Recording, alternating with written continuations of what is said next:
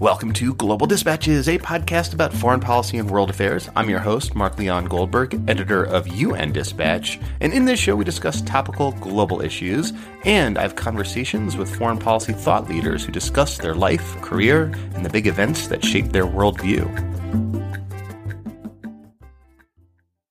So as I'm recording this, we are heading into one of the busiest weeks of the year for international diplomacy, and frankly, for me personally. That is the opening of the United Nations General Assembly in New York, in which hundreds of world leaders gather at the United Nations for the big annual show. In the next episode, which I'll probably publish Sunday night, I'll go into some of the high politics and drama and storylines that will drive the agenda during UN Week. But behind this politics and behind this drama are issues of real substance. And arguably the most important substantive issue on the table this week relate to the global refugee crisis.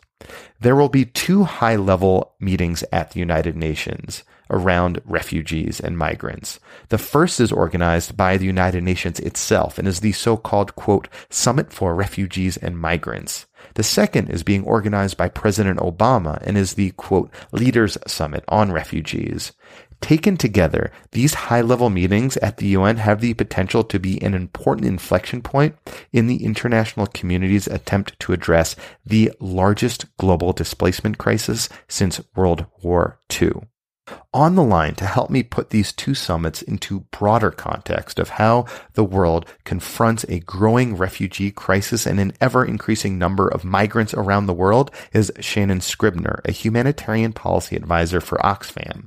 Shannon describes what these two distinct summits hope to accomplish, some of their benefits and weak points, and she also does an excellent job of explaining the complex challenge of crafting a global strategy to confront this global problem. This is one of the most important issues of our era, and Shannon does an excellent job of, frankly, putting it all in context. But a couple of quick announcements before we start. The first is that there is a chance that I will host a live taping of Global Dispatches during UN Week in New York City, in which I interview a very high-ranking State Department official. Now, the details are still in flux, and frankly, it's not entirely clear if this is going to happen. It's all kind of coming together at the last minute. But if it does happen, I want you to be the first to know. And I figure the best way to do that is if you sign up for the email list for Global Dispatches. Go to globaldispatchespodcast.com and enter your email into the email list field. And if this thing comes together, I will email you with the dates. And I should say that I really look forward to doing this. And even if it doesn't happen, I would love to try to put together another live taping some point in the near future, probably in New York or DC or frankly anywhere that you might invite me to do this. So let me know if that's something that you think you might be interested in attending. The second announcement, and I think you know where I'm going with this, is that we are still in the middle of our fundraising drive. It is September. September is the biggest month, as I said, for me personally. I want to keep delivering to you this podcast at the pace in which I'm delivering it to you. But literally the only way I can do that is if you make a contribution to the podcast. And I'm asking for recurring monthly contributions so I can plan financially and plan the resources that I need to devote, that I'm able to devote to this podcast. So please make a contribution to the podcast. You can do it right now if you're listening to this on your iPhone by clicking on the link in the description page of the podcast episode, or go to globaldispatchespodcast.com and click on the support the show link. I cannot do this without you, and I so appreciate your support. And now here is Shannon Scribner of Oxfam. Looking for a trustworthy podcast to bring you unfiltered viewpoints and experiences on global health? Tune into Global Health Matters, the podcast that connects silos and amplifies diverse voices to give you a holistic picture. Each month, Dr. Gary Aslanyan from the World Health Organization hosts discussions with guests spanning former ministers of health, award-winning journalists and authors, and frontline public health workers. Join listeners from across 180 countries for an exciting Season 4, launching in June. Global Health Matters is available on Apple Podcasts, Spotify, and YouTube. The reason that we're even here today in terms of talking about both refugees and migrants is because right now there are 65 million people around the world that have had to leave their home due to violence, persecution, and war. So these people are refugees, but they're also migrants. They're asylum seekers, and some of them have actually been internally displaced within their own country. So sometimes you can be a migrant and then you can also become a refugee or vice versa. You're a refugee who becomes a migrant. So there's a lot of crossover between a refugee, a migrant, or even an internally displaced person. So both the Secretary General and President Obama decided that they wanted to come together at the UN General Assembly and host two summits, but they're separate summits. And as you were pointing out, the first one, the Secretary General Summit, is focused on refugees and migrants. But President Obama's summit is focused specifically on refugees. So there's been a lot of talk that we have the world's largest refugee crisis since World War II. It's ongoing, happening right now. I mean, where did it all start? I mean, is it really just because of the numbers of Syrian refugees are so high that they're pushing like the global average up? Where else around the world are the refugees and migrants coming from? So they're coming from all over the world. Syria seems to be the place where the crisis has really caught attention.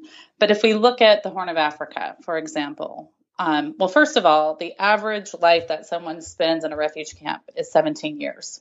So if we look at Sudan, if we look at Kenya that host the largest refugee camps in the world, they're called Dadaab. People have come from Somalia, from Eritrea. They've come from Ethiopia. We have refugees living in Tanzania. So we have a lot of African displacement, but also African refugees living all over the world. And this has been going on, for decades. The Syria crisis seemed to be the tipping point, though. So we had millions of refugees living for a very long time, either internally inside of a country or they crossed a border into another country for decades. But with Syria, what happened was we have over 4.5 million refugees just from the Syria crisis. And most of those refugees have gone into Turkey, Lebanon, Jordan, even Iraq. But when they started crossing the Mediterranean, getting on boats and risking their lives and reaching Europe, that's when it seemed like the world finally paid attention to this refugee crisis that had been ongoing for decades. And that's when we saw images of people risking their lives to make it to Europe. And that seemed to also be the time when President Obama and the Secretary General said, well, we need to do something about this, which is a tragedy because it had been going on for decades.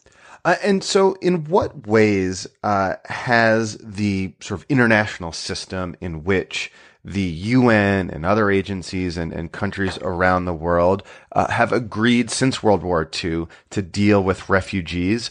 In what ways has that system sort of held up in the face of this sort of large number of refugees around the world? In what ways has it sort of crippled and failed? So there is so much normative law that already exists today. So those laws, are everything from the 1951 Refugee Convention and the protocols that followed it. We have conventions on migration. We have international humanitarian law, human rights law. There are so many conventions and protocols that cover what to do when people flee their country, what to do when they become internally displaced or cross a border into another country and become a refugee or someone seeking asylum. And give an example of one of those. For example, we have the comprehensive, we have this 1951 Refugee Convention.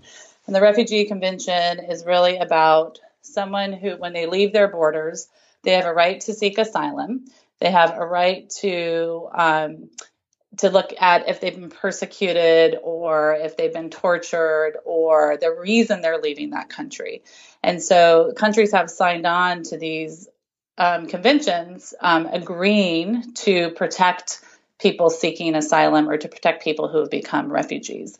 So the summits are not about making new international humanitarian law or new conventions, but they are about confirming or reaffirming what's already in these conventions that are not being upheld today in many cases. So the laws on the books are generally pretty good, but it seems that in the face of this, surge in the number of refugees around the world, that countries are not living up to the laws and the treaties which they themselves had signed on to. Yes. And so two things. So one area where, these conventions, we have guiding principles for people who have become internally displaced. But the Refugee Convention itself does not cover internally displaced people. So that is one area where there is concern, because the majority of the 65 million people are actually internally displaced people. Like people who just fled to other parts of their country. Exactly. So they haven't crossed a border. And they're still inside their country, but they have left. They've had to flee their homes because of one reason or another. And the summits won't actually deal and address the situation for displaced people. And that is a concern for us. The other thing that's happening, kind of to your point about not living up to their commitments, is that, we've seen this happen over the years, but especially lately, where, for example, international border management cooperation. States have the authority to control their own borders. So that is we're not at dispute with that. But in these different conventions and protocols, there is supposed to be border security, but also looks at allowing people in or finding a place for these people who are seeking asylum or who are fleeing conflict. And so if you're living in Sudan or if you're living in Eritrea and you need to flee those countries and you want to go to Europe to do that because you are fleeing persecution, you should be able to they should be able to flee and be protected under these conventions.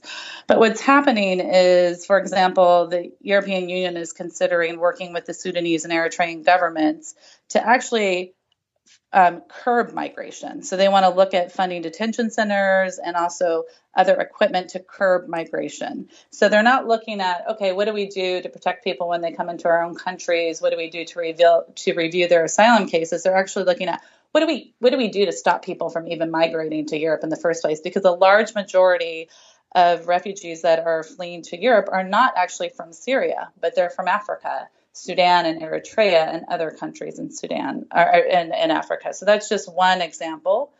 Another is that, refugees, there should be a condition that refugees should never have to go home if there is a political solution, if there hasn't been a political solution in the country that they have fled, or that if there's still ongoing conflict. This is like the principle of non-refoulement, right? The idea that you can't send a refugee back home if it risks putting them back into jeopardy. Exactly. But what we are seeing is countries like Kenya who are saying, with the Dadaab refugee camps in Kenya, where Somalis have fled because of the conflict in Somalia, but also, we had the famine in 2011 in Somalia, and they fled mostly for reasons because of conflict in their country that continues today in parts of the country. Kenya has said, we're going to close these camps and we're going to send Somalis back home, even though there is an argument to make that the conflict is not resolved, that you're sending people back home to a situation where they can be put in harm's way. So those are just a couple examples. Well, I guess it seems to me then that the idealistic principles that countries signed on to in the wake of World War II, in the 1951 Refugee Convention and subsequent conventions and protocols, that really, when push comes to shove, when they're faced with a mass number of refugees that they don't want to handle or don't feel that they can handle, then they kind of pick and choose the parts of these conventions that they will abide by.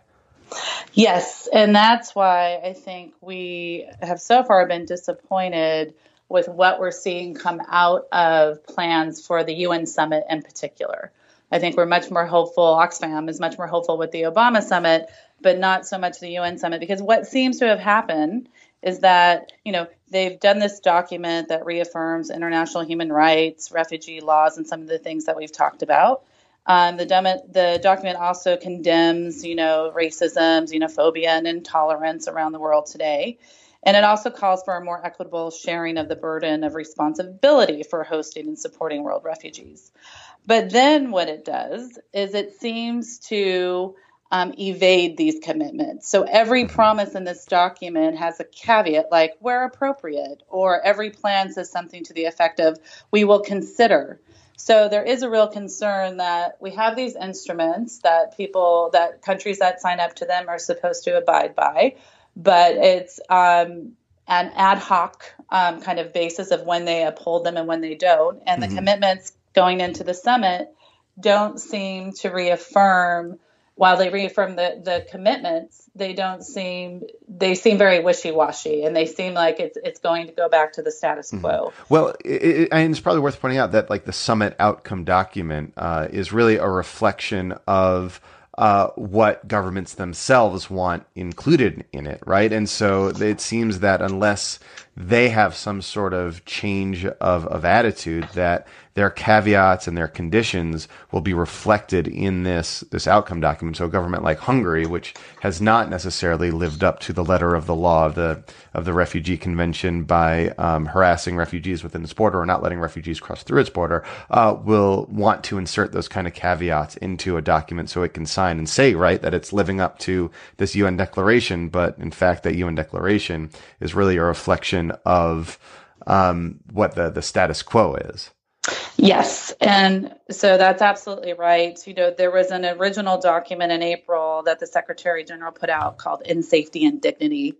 And it was supposed to address the large movement of refugees and migrants. And that was supposed to be the basis for this outcome document that's called the New York Declaration on Refugees and Migration. But what has happened is that now we've seen all of these caveats come out of the outcome document, just as you said. And for example, one of the commitments in the safety and dignity document that the Secretary General's report underscored was that there should be a commitment to never detain children. Like, this is something that we should not be doing. We have these conventions and these protocols that say we shouldn't do it. But as one of the caveats, the U.S. government, insisted on including reference to the ability to be able to detain migrant children. And that's because of what's happening along the southern border of the United States. So there's another example of where there is this caveat in the outcome document. So if not this New York UN summit, then what else can be done? Or is there really like an international solution to this international problem? It doesn't seem like, the global refugee crisis is something that can be dealt with in an ad hoc basis for different regions around the world, that because of the facility with which people can move around the world these days, that there really does need to be this global compact. So what prospects are there for a better way forward? So there is the other summit that it's a President Obama's leadership summit that Oxfam is much more hopeful will actually produce some results. And the reason is because this summit is more of you pay to play for this summit. So this summit is being co-hosted. So it's hosted by the U.S. government. It's on the margins of the UN General Assembly meeting.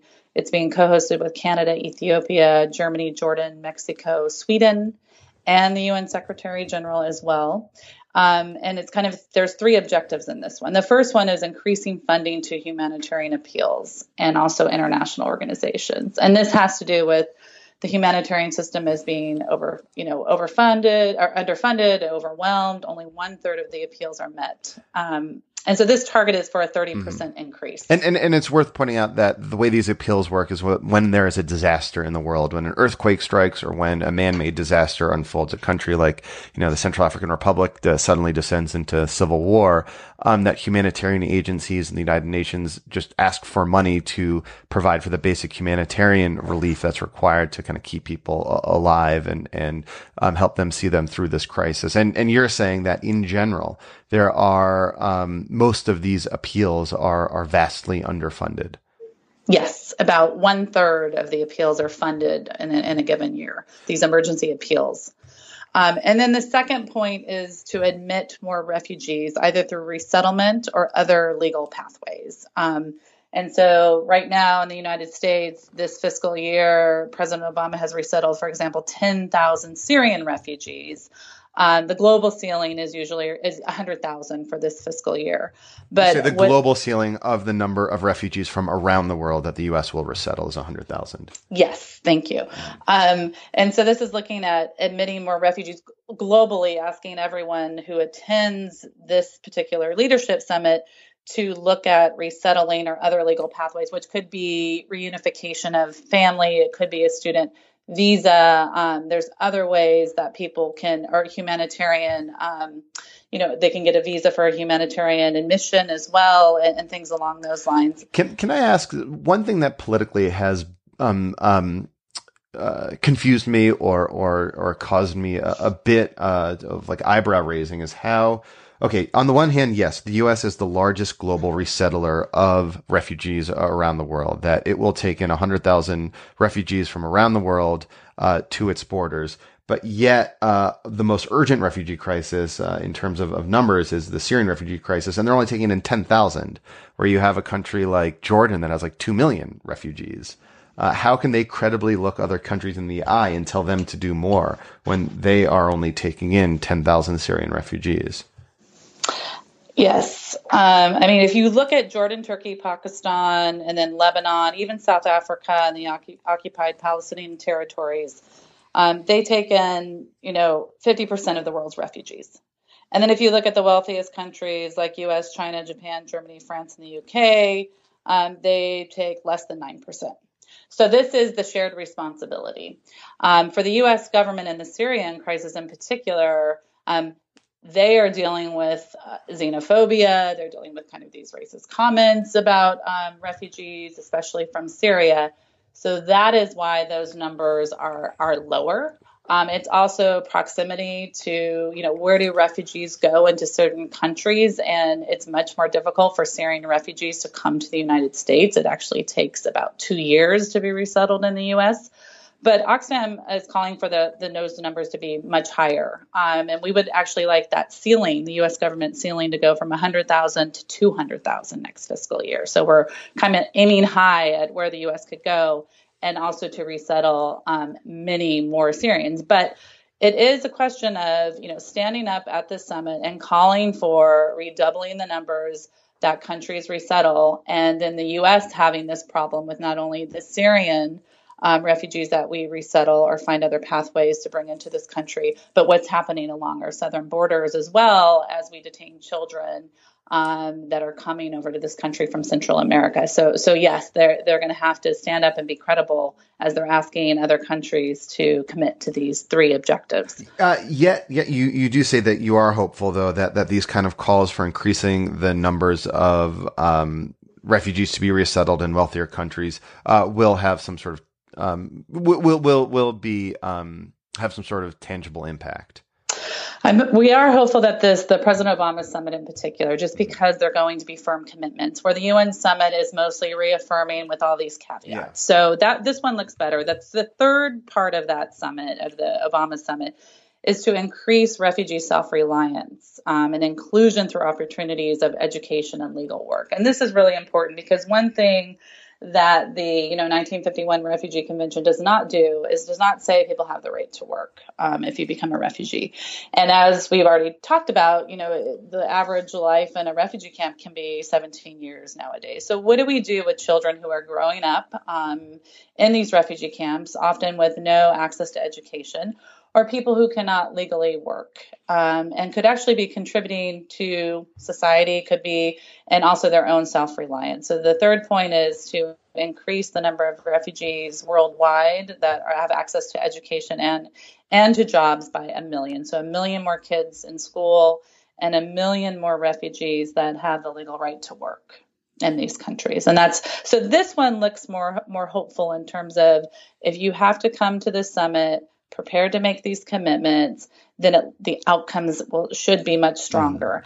But overall, both the UN summit in particular is going to be a 2-year process, where 2 years from now, so in 2018, they're supposed to have this global compact on refugees and an agreement on a global compact for migration as well. So 2 separate compacts are supposed to be put forward and adopted by the UN General Assembly 2 years from now. So are groups like Oxfam and other sort of refugee advocates hopeful at all that this eventual global compact may be sort of more robust, that perhaps political conditions may change over the next 2 years when this compact is supposed to be finally decided, that there's sort of room for improvement based on what you're describing as a lackluster New York declaration that's coming out this week? We're hopeful. We were very disappointed by the outcome document. There were consultations in July in New York, Oxfam. It was civil society organizations attended. Oxfam had a delegation that was there, and we were just very disappointed with the outcome document overall. We don't think it outlines a shared responsibility that we've been talking about at all. The fact that it doesn't address IDPs at all or internally displaced people, and that it's evaded these commitments is very, disconcerting. We'll continue to work on this, though, for the next 2 years in hopes that, 2 years from now that we have something that's strong, that has firm commitments. But we're very disappointed with the outcome document so far. So can I ask, why is this important? Why does there need to be this kind of UN global compact on refugees and migrants? Why do we even need this in the first place? So, we've talked about, we haven't seen these numbers since World War II in terms of the number of people who have been displaced and living as refugees. And really the projection is that it's going to get much worse and not better. I remember having a conversation, just within the U.S. government, with congressional offices and even the State Department about the refugee crisis in Syria. And this was 3 years ago. And we had about 2 million refugees at that point that were coming out of that area. And our talking point was it's going to get worse. It's not going to get better. There needs to be, we need to address the conflict, but this is not going in a good direction. And globally, that is the case as well, is that it's not expected that these numbers will decrease, but they're actually going to increase, and that migration is actually going to increase, and people seeking asylum is going to increase because of the number of protracted conflicts we have around the world. So that's why it's crucial to actually understand and commit to how the international community is going to deal with this with national governments, because the problem is going to just increasingly get worse. And what happens if nothing is done? If we keep kind of going along the same way that we're currently going, with maybe a few marginal fixes, but overall the trajectory is that there will be no dramatic change by the international community to confront this crisis? I think that then we look at these, unfortunately, what will happen is that these normative laws that we've been putting in place, since, 1951 with the Refugee Convention, the 1967 Protocol on Refugees, and some of these other instruments won't mean anything. And we're starting to see this a little bit with international humanitarian law in terms of protection of health facilities and civilian infrastructure. If you look at, MSF hospitals in Yemen and Afghanistan that have been hit time and again, there is concern that international humanitarian law, which governs, how laws are fought and access and independent access for people, for NGOs and for aid workers, is closing. And so that would be my concern, is that all of these conventions and protocols that we have in place don't mean anything. So you're saying that when these rules start getting chipped away, like when the prohibition against bombing a hospital gets chipped away, whether by the U.S. government bombing an MSF hospital in Afghanistan or the Saudi government bombing hospitals in Yemen, that overall the protection of these medical facilities keeps getting weaker and weaker. And likewise, if you start violating the rights that were afforded to refugees back in 1951 in the convention, if you start chipping away at that, then more and more of those conventions will be chipped away at, and we'll sort of be left with like an anarchy situation. I don't know about anarchy, but certainly continued ad hoc responses and caveats for when these conventions and protocols are upheld and when they're not. And if that starts, and that's already started to happen. So if we don't reverse that, I hope it's not anarchy, but the end result will be more people dying as they're trying to flee their countries, find safe refuge, and not getting that assistance that they were entitled to under these laws. Well, Shannon, thank you so much for your time. This was helpful. Thank you very much. All right. Thank you all for listening, and glad to take a deep dive into an issue of substance that will be top of the agenda next week. And frankly, as often happens during UN week, the issues of substance are sometimes overshadowed by issues of politics. But nonetheless, I'm glad to learn more about this and to learn kind of behind the scenes what the international community is trying to do to address this terrible, terrible crisis.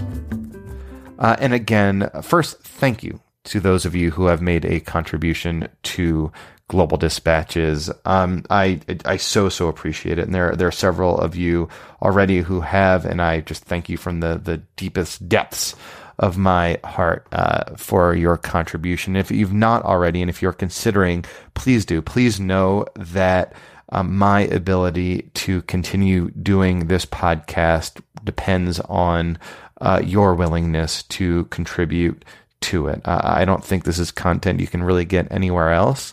I love making this podcast week in, week out, but there are other things I could be doing that might frankly be a little more financially beneficial to me.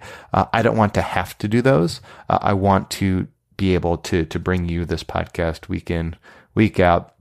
But in order to do that, I need your help. So please go to globaldispatchespodcast.com to make a contribution. Or if you're listening to this on your iPhone using the podcast app, click on the link in the description page of this episode. All right. Thank you so much, and I'll see you next time. Bye.